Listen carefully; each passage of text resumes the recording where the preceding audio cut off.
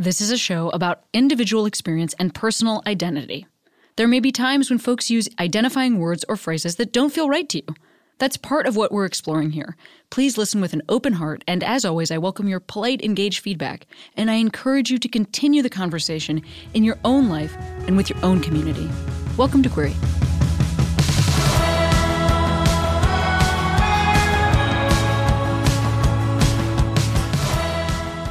Hey Queeros, Tammy here.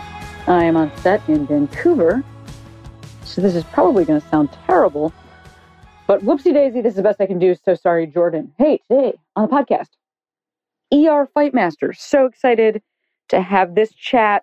Of course, you know ER from Grey's Anatomy, which is so fucking cool.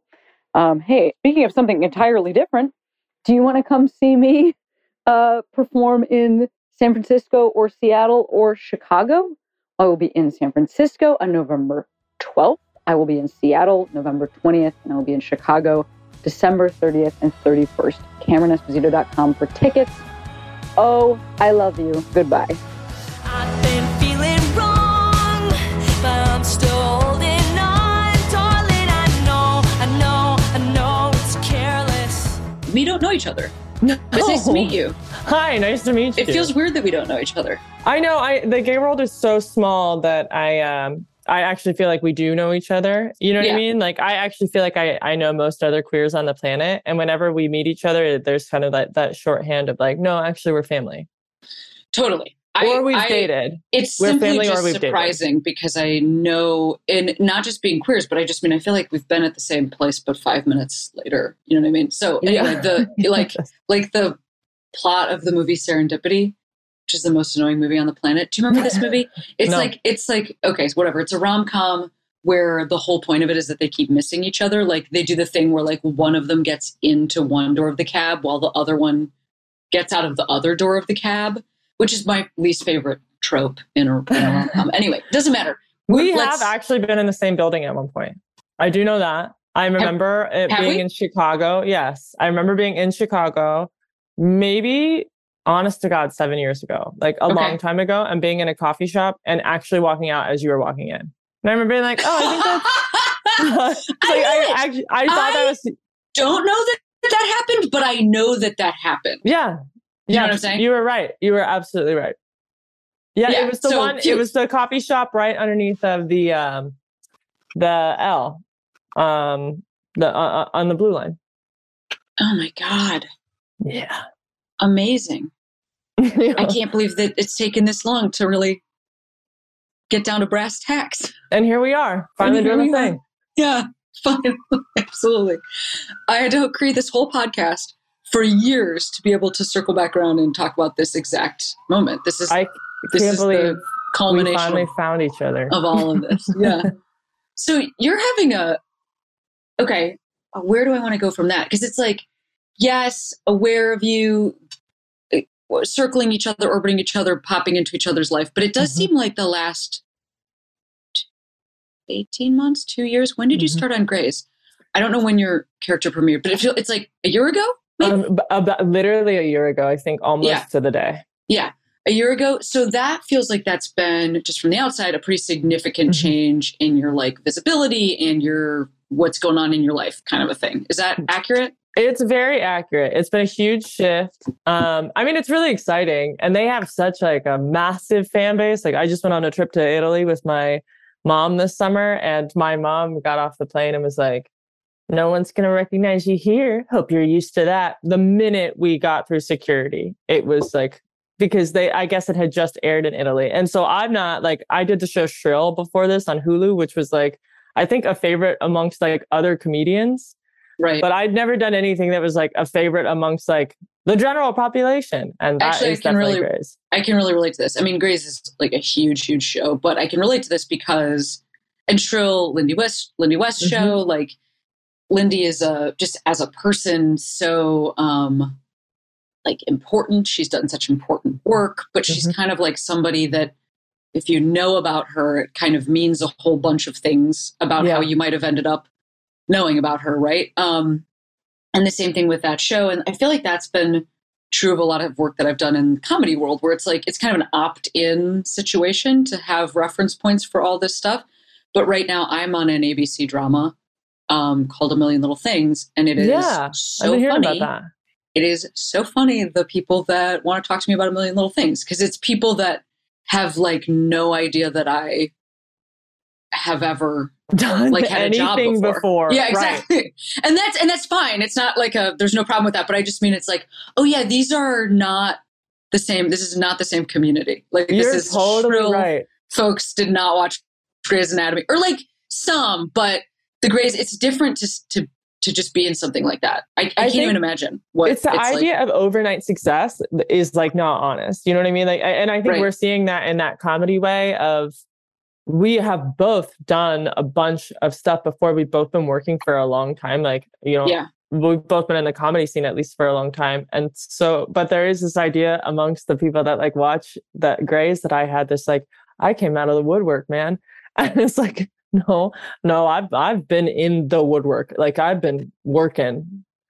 I was going to say work in the wood, but that didn't feel honest. No, I wanted you to say that, and I can't believe you didn't. It's devastating. But I'm glad you said that you wanted to say it. How was working on a million little things? It's really good. I mean, honestly, I don't know what your experience is like on Grey's, but I will say being on a fucking network drama is a dream come true, because I'm the funniest person they've ever met. They all have like a zillion skills that I do not have. But you know, I've been working with like other dickheads for my entire career, where everything's so stressful and everybody's like topping each other and nobody cracks a smile.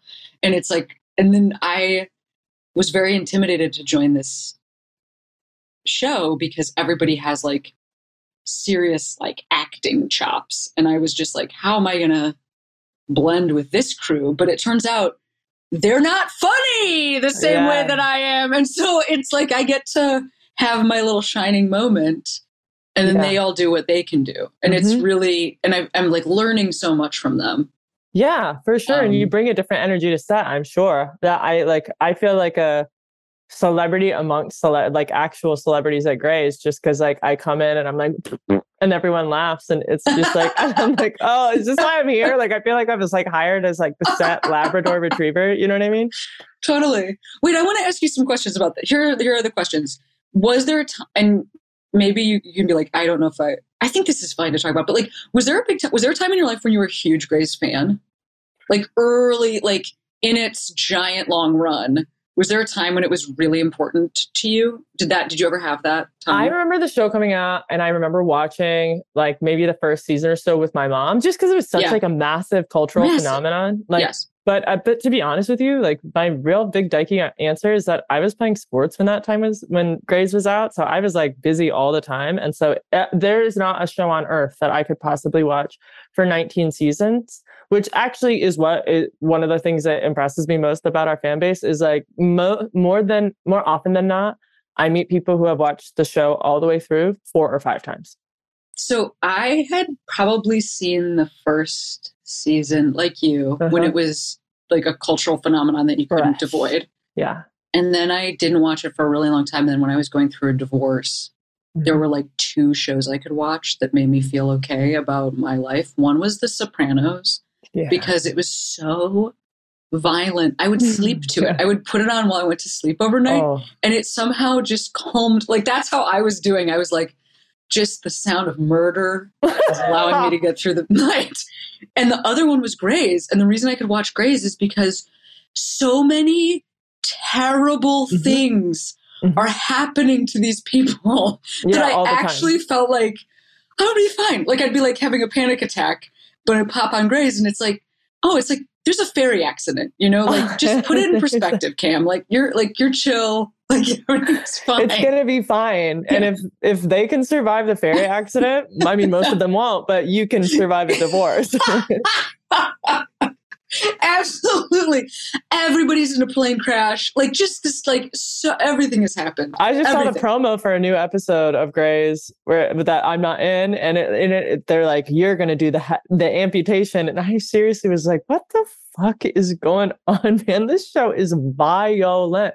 But I do think that's why people watch it. I think people are like, oh, this is worse than my life. It's great. Like, that's so helpful and fun, you know? We need that. It's worse than your life and also hornier than your life. Like, they're like, oh, we're going to kill everyone, but they're all going to be fucking. You know what? That's right. Actually, I don't. Our lives are very, very horny. No, it is horny in that, like, just from like a cleanliness perspective, they're having sex everywhere. And it feels like all of that has to be sterilized. Like, it seems antithetical to what I imagine is actually necessary for a hospital. I've been to a hospital. There's not a part of my body that wants to fuck when I'm in a hospital. But I'm excited for all my friends that are apparently in this hospital having sex all the time. Amazing. What about, okay, here's another question that I'm going to ask you specifically about Grace. Because you're doing love scenes. You have makeout time and body kissing and things. And is that something you had done before? On Shrill, I had done some love scenes before, but it was love scenes light. And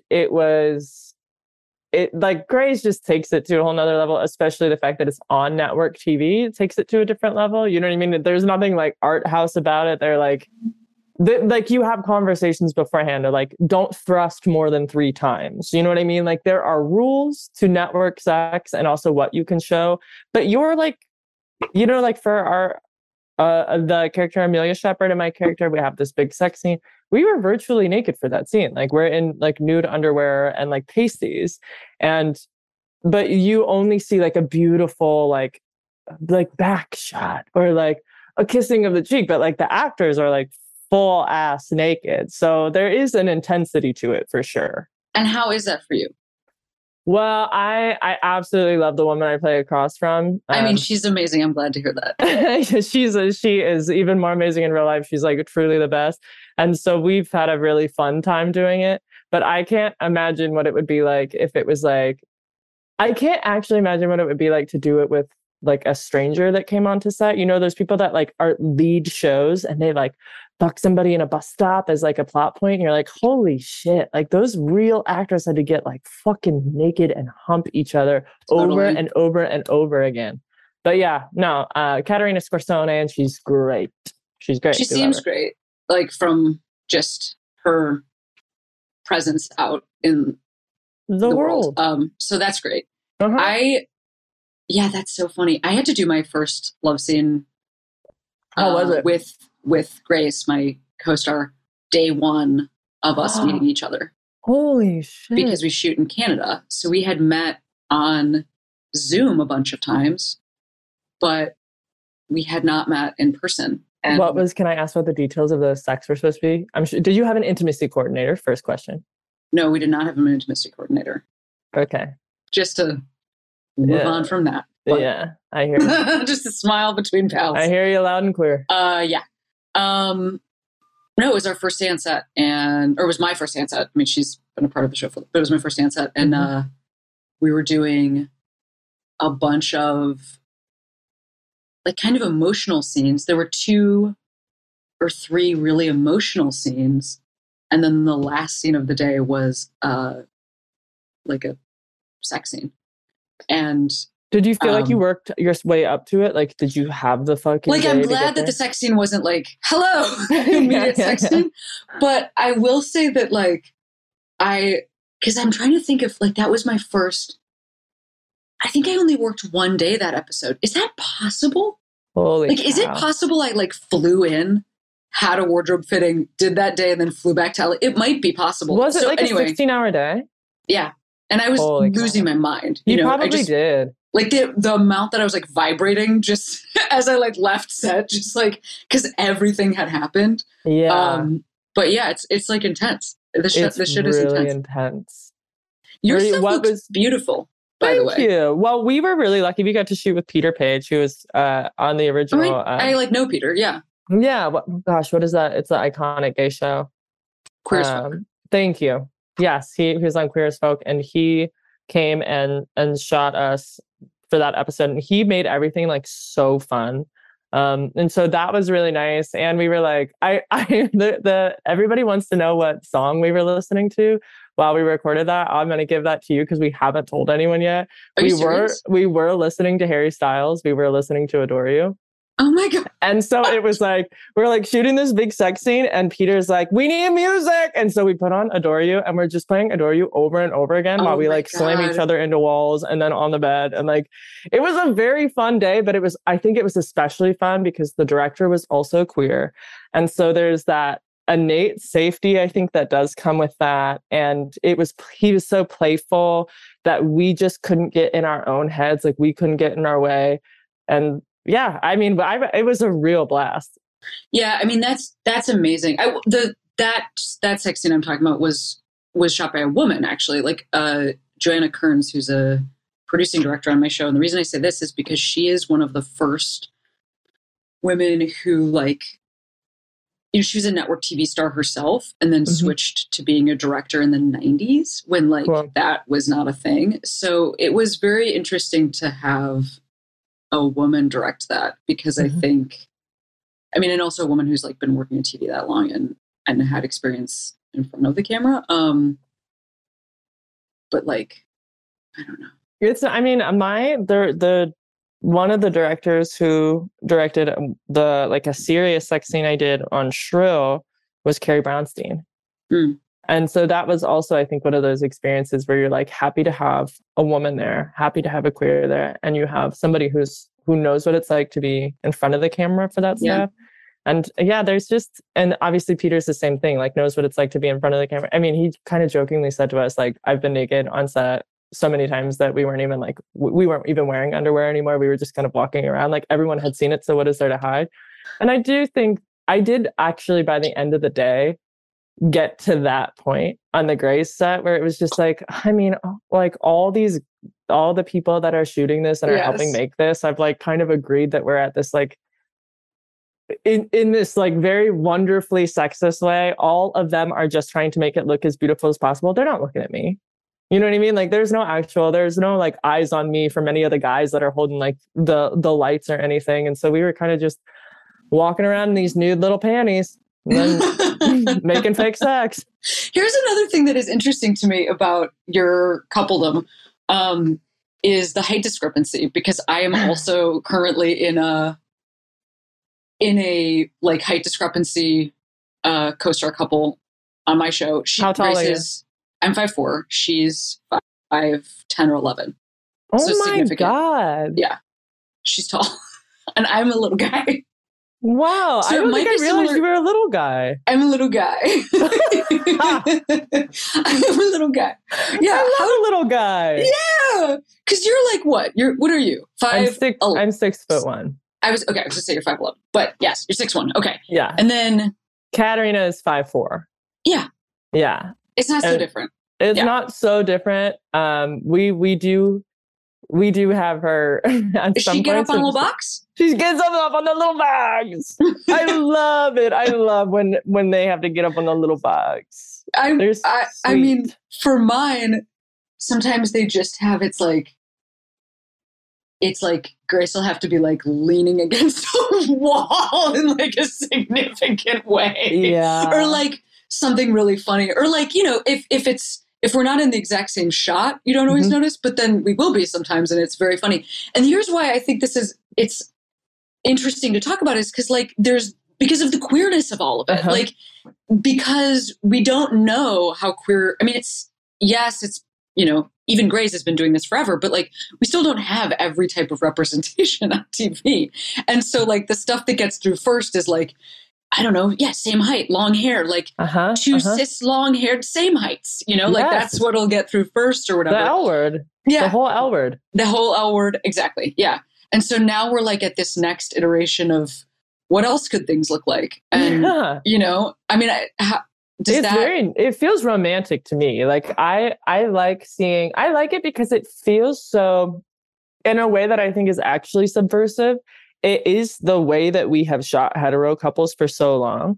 Like the camera is pointing up at me, the camera's pointing down at her. And it's kind of taking out that idea that queer couples can't have that kind of romance. Like you're right. They always do in queer pairings. I feel like the way that has it's been safe in hetero minds is to be like, that, well, they're same people, same parts. They should look the same. And it's just like, well, more often than not, that's not actually what queer couples are doing. So it feels good to be like her big, massive boyfriend in a queer way. And her, you know what I mean? And also because she's more powerful than me on the show. Right. Like she is smarter, honest to God, in real life, and more established in real life and in the show. And so there's even the size difference of me being the big looming boyfriend and her being this powerful little neurosurgeon, I think is subversive. Like all of it is very like pleasing and romantic to me. Well, that's interesting. I mean, the other thing I guess I'd add to that is because she's the established character. Mm-hmm. You were brought always when somebody is the established character and then somebody's being brought on, they're not always, but most often they're being brought on as like the object of that person's affection. Like you're the object, I'm the object, and because we're going to be looking through Amelia Shepherd's eyes because like that's who we're familiar with, right? And that to me is also interesting in like where we are, I guess.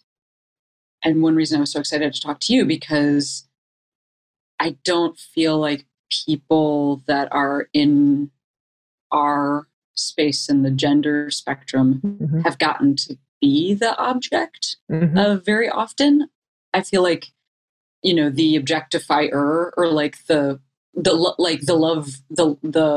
lover, like, but not the, you know, the chaser or whatever, but not necessarily the object. And it's been very fucking wild to have that experience on set because it makes me realize like how I don't even think about myself that way. And like how I had to do some like growth, like personal growth, because I was acting things that I was like, oh, I don't let myself feel this, or like, I don't expect this from people. I expect to be the person in pursuit, which is like based on some fucked stuff. I know exactly what you mean. Jackets I own. Yes. Yeah.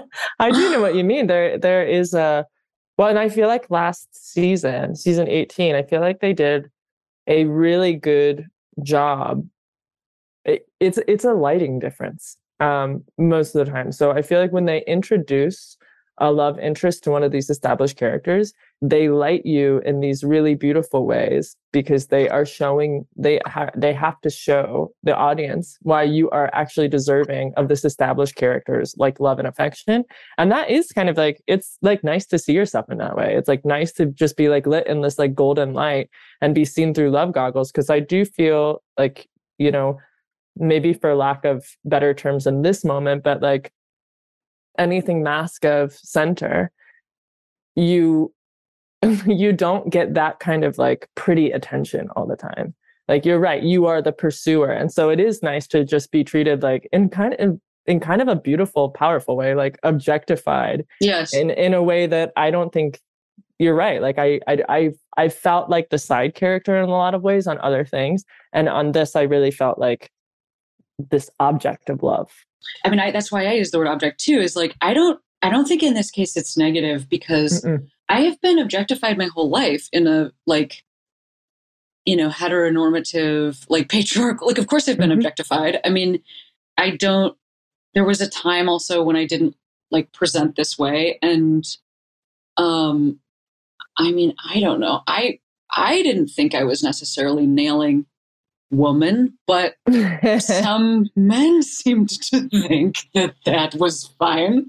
And not that they couldn't, but I just mean like, that's not who I've gotten the only times I've been objectified, I didn't want to be. There we go. That's the easiest way to say it. Completely know exactly what you mean. I literally, it happened to me the other day and I was like, enough, away with you. Like, stop. You're not reading any signals at all. Like, please, I've got overalls on. Get out. Like, I literally was like getting ready to paint my apartment and like in work mode, getting ready to paint my apartment. Like there's not a butcher person on the planet than me when I'm like ready to get a task done. I got flirted with and was like repulsed by it. And I was like, oh, I forgot actually what this felt like to be flirted with by a man, which is actually, it's not flirting. It's more like, I think you pretty, even though you look queer, I will turn you out, little girly. And it's like, no, I actually don't like that energy at all. So please leave me alone. That feels pretty unsafe to me, you know, like and it also just feels like, I think the way I feel so many different ways. One is like, wait, does this person not know? And what's going to happen when they find out? And am I like in actual danger?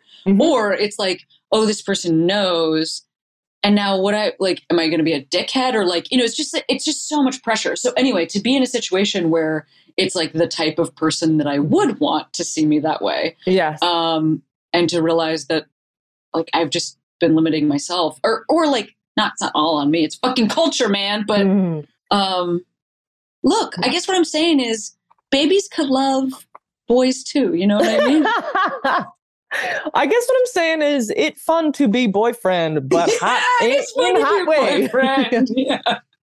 Yeah. It's especially that show is famous for like, I think it's famous for the female perspective in such a great, iconic way. The whole show is through Meredith Gray's eyes and has been for so long. And so all of the love interests have been shot in this way of like, for a mostly female or queer audience, like here's this the next beautiful thing you get to look at. Now, I will say if you pay attention in like like in an art way to the way that it progresses over the course of time, I feel like the boyfriends to leads, they start to lose lighting. And so, and in this way that I think is actually purposeful, where it's like, we want to, after we've introduced you as the object of love, now we want to focus on how you make your lead glow. Mm-hmm. And so as seasons go on, we have to refocus our eyes on the lead to be like, because then if we also need to be, we are like attuning ourselves to the lead. So if the lead then starts getting lit darkly while we're with the boyfriend, we know the boyfriend's on his way out. If the lead is still set golden while the boyfriend is with you, then the relationship is good for her. You know what I mean? It's like training the audience to be attuned to who actually matters, which is the woman that you are serving when you are the hired boyfriend gun. Horny stuff. Really horny stuff, yeah. Mm-hmm.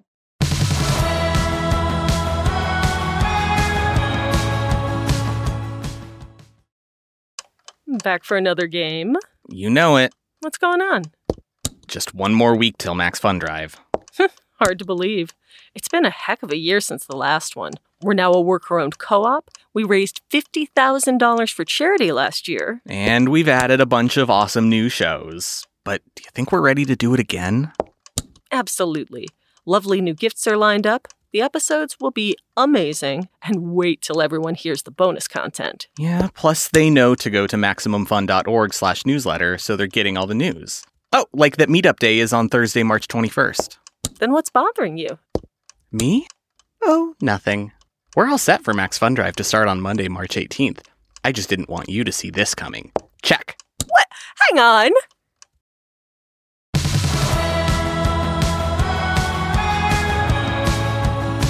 How do you feel about people being horny toward you? How's that going? I'm a really, I'm a forever horny person. I think we are here to be horny, and I can't imagine why you'd want to be any other way. So when people, actually, I've got like all these fans from Grays that will like go back and forth from being like daddy to being like they make me feel so comfortable. And I think that's exactly what the vibe I'd like to be read for. Like I'd like to be read as like, this person makes me feel horny and safe. You know what I mean? Great balance. Just, sure. Horny's a little dangerous, so I don't feel boring, but I'm safe. What about you? How do I feel about it? How do you feel about it? I feel like you've always had that kind of energy of like, I mean, talk about a fucking famous, iconic haircut. You've had the most iconic, like, gay haircut of all time. I remember that. I remember the whole fucking go of it. Mm-hmm. I think I've seen every stage of this hair so far, loving where it's at right now. But you've got the horny thing. Thank you. I'm trying to think of like when I started doing stand-up specifically, because like I started in improv, but like that is nothing in terms of this conversation. Like I just feel everybody was like, "You're a penguin. Also, give me a blowjob." Like it was like it was so like everything was so wrong. Absolutely. It just was like not going well in terms of how I wanted to be seen, like you're talking about. But then when I started doing stand-up, I mean, I think I think I was I mean, I literally named an album Same Sex Symbol because I was like, this is what I'm trying to do. A great name. Thank you. Yeah. But I think that like, I also felt a little bit like I was inventing what that might look like because and I'm not trying to oversell my importance, but truly like people above me age-wise or in stand-up, like there's a couple generations above me where like, like that Ellen Rosie type like they just unsexed themselves. Right. And then there's like generations had to for that audience. They had to. Yeah, right. Exactly.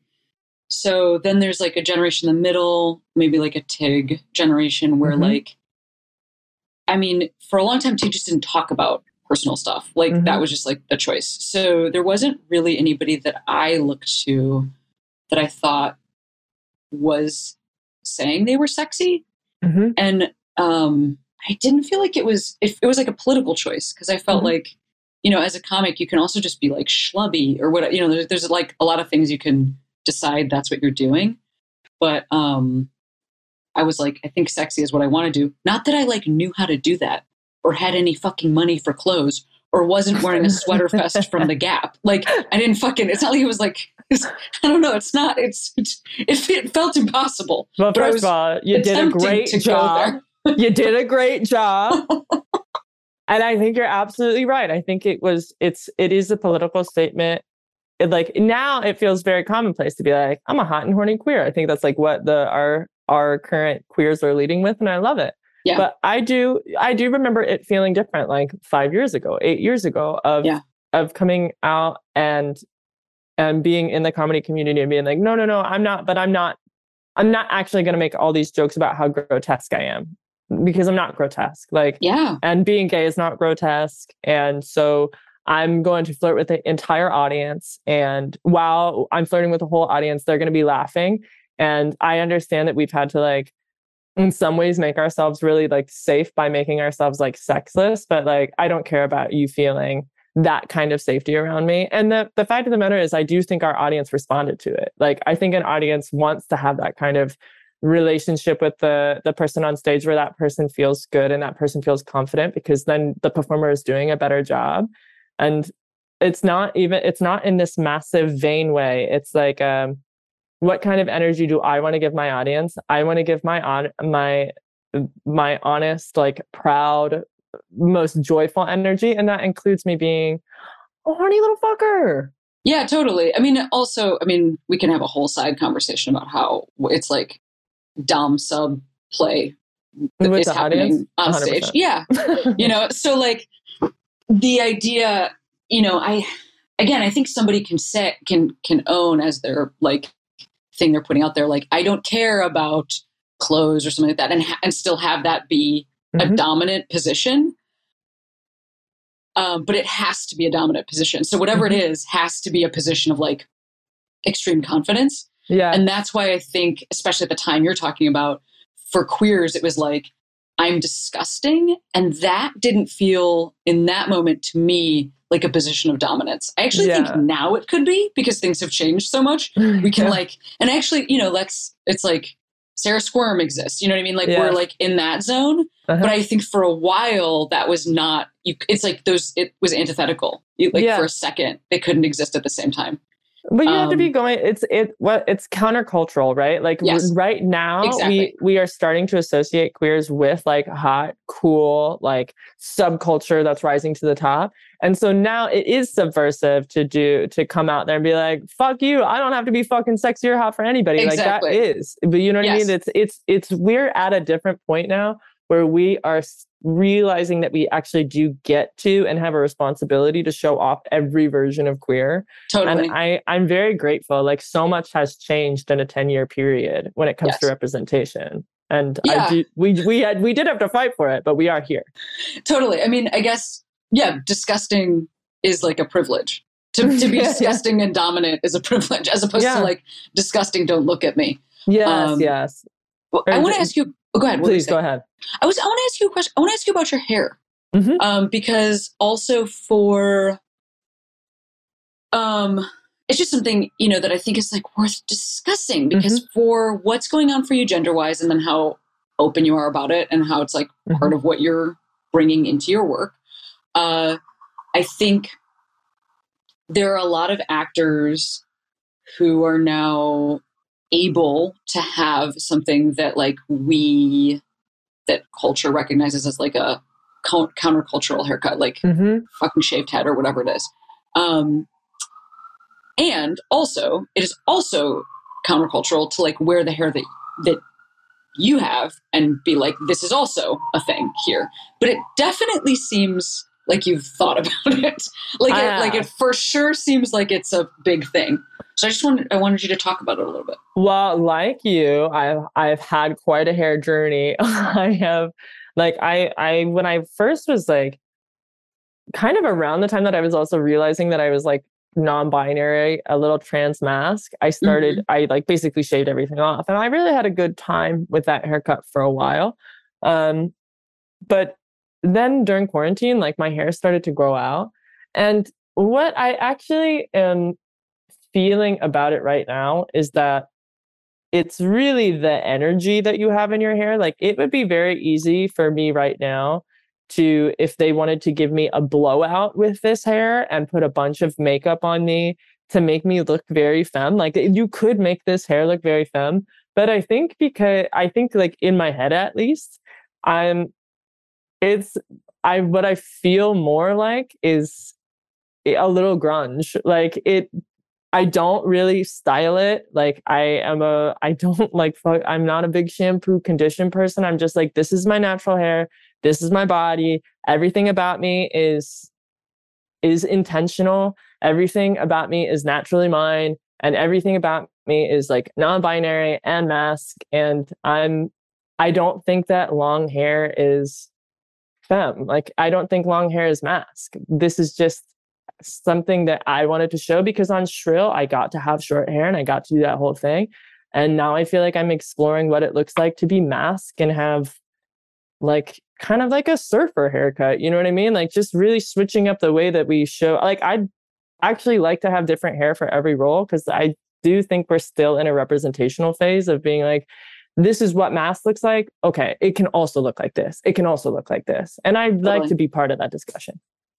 That's awesome. I mean, the only feedback I would give you is that I don't know that it looks so much surfer as it looks Elvis to me. Oh, rad. And by the way, Elvis is like, that feels really right. So, but like, I'll reapproach now and see if I can like, I like Elvis. Land on that. Cause it's like part of the swoopy, you have like even with the long, there's a swoop still going on.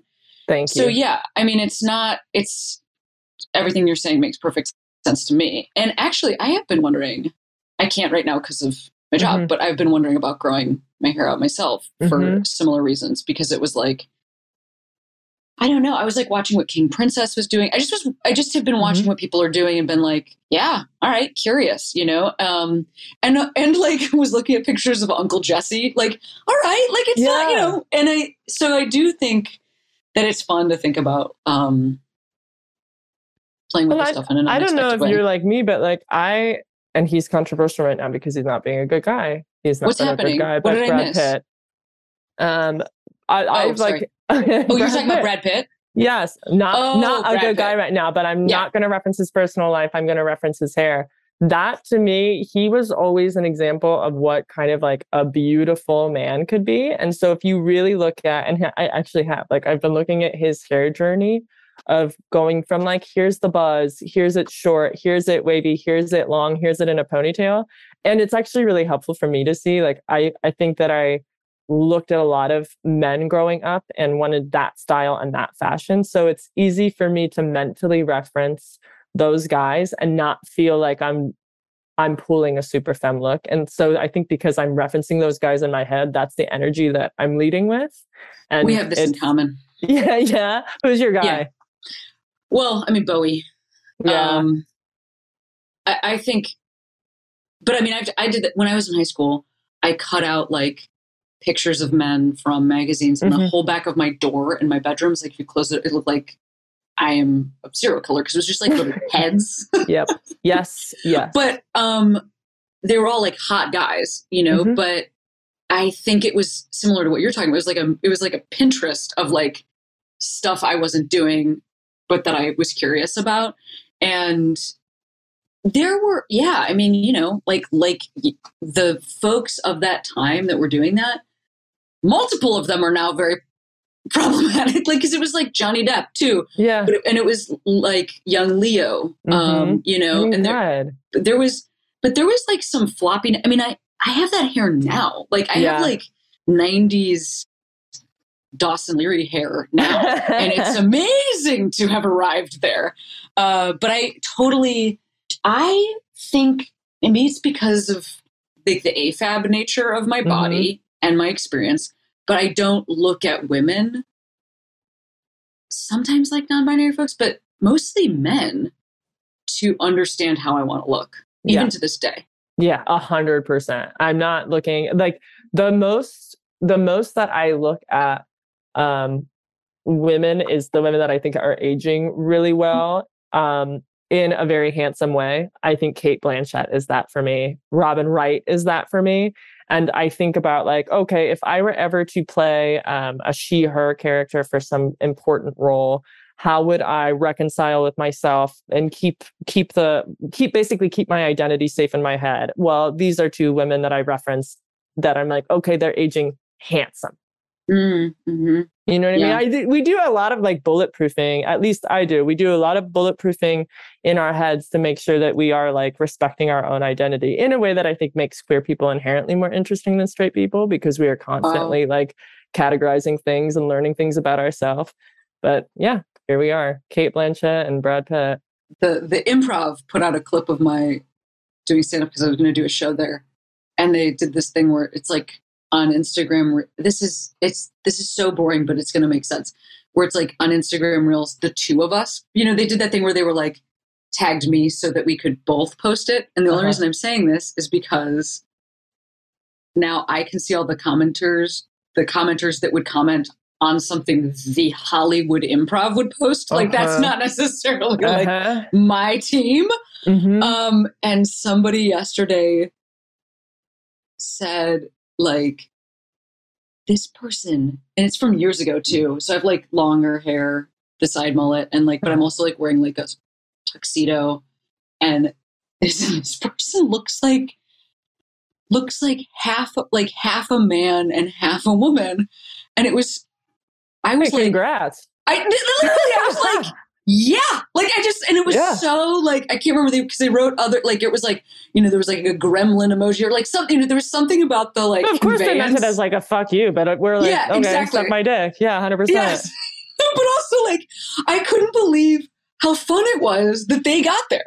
Like I was like, yeah, that's what I'm saying. Yeah, you got it. Okay, now you understand. Also, this person, like, they actually nailed it. I love it when they're trying to be disrespectful. And you're like, no, that ruled. Thank you. Yeah, sounds right. I mean, that's what I'm not crazy. That's what I see when I look in there too. I'm not. Okay. This stinks because I have to go. We have a short. I would like to apologize to our audience because we should have spoken for longer, but I had to restart my computer, which if you haven't restarted your computer in a while, forget it. Forget it. That's true though. Like, what about if you have to reset your phone? Do you know what I mean? Or turn your phone off. What if you just have to turn your phone off? I haven't turned my phone off in 10 years. No, I know. So I hope this doesn't happen to you, but you know, I would just throw it in a river. There is that moment where for 15 seconds it doesn't work. Yeah. And it's like, well, I can't survive that. Yeah. It's the end times. Okay. So here's what I'm going to say. Huge congratulations on the new visibility that goes with the perseverance in the long career. And thank you. You too. Thank you. And you're doing a fucking amazing job. And it's really nice to see it. Like, I like to see it. It's nice for me. Thank you. I'm glad. I'm happy to see I think the queers are really coming up. I'm happy for us. Yeah, absolutely. Yeah. You bet. Oh, fuck. I forgot to wait. There's a question that I have to ask everybody. Oh, give it to me.